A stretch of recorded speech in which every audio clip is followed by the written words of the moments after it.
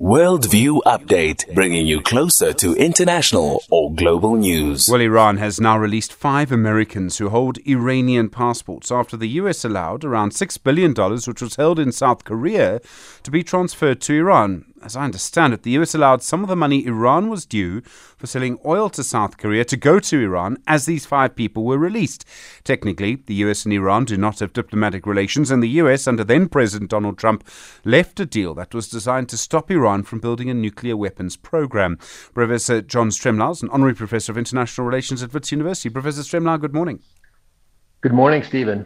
These cases of Americans being held by a country and then being released as part of some deal, they're always a big deal, always huge headlines.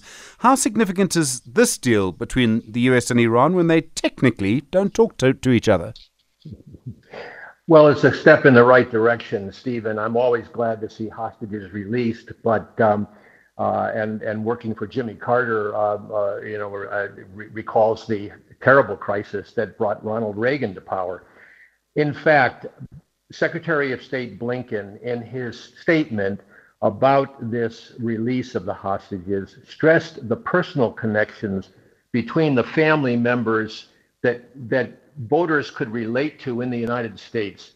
It's not significant in a game changer sense, but it is a reminder of the fact that Biden lost support domestically when he shambolically withdrew from Afghanistan at the start of his administration.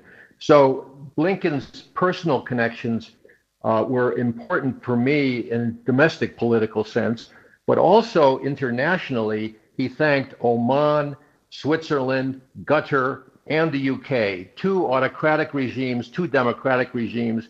It's again a signal that the strategic issue at the UN General Assembly and in this hostage release is U.S. reliability. Is the U.S. going to be reliable, or are we going to get Donald Trump again? Well, I mean, doesn't that hang over everything? Because that's going to completely change the relationships the US has with the rest of the world. And I mean, even in this case, it can look like it's a straight swap of people for money.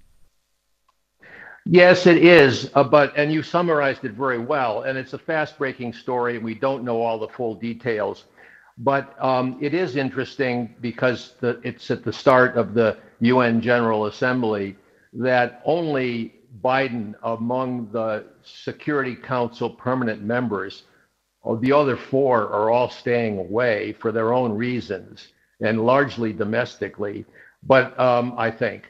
But Biden is going, and the story out of the UNGA will be the Zelensky visit, and then going to Congress.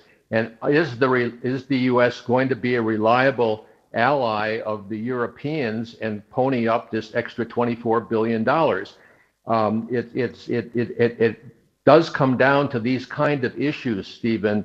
Even though Cyril Ramaphosa is at the UN General Assembly and touting the Sustainable Development Goals, which is of great interest to the Global South, but I think can be more adequately addressed as it was in India by the group of 20 plus the African Union, and then Brazil, and then South Africa in 2025. But the UNGA has been going on for 78 years, and that's a big deal. And so the hostage release coming at this time is probably a sign that the U.S. is sending to the world that under Biden, it can walk and chew gum at the same time.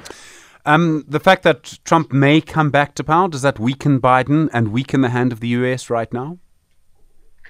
Yes, it does. And I thank you for your column yesterday on Malema and his disregard for the legal system in South Africa, because I now think of Trump as a mini, or Malema as a mini Trump in the domestic political sense, Stephen, because rule of law is so fundamental to any functioning democracy.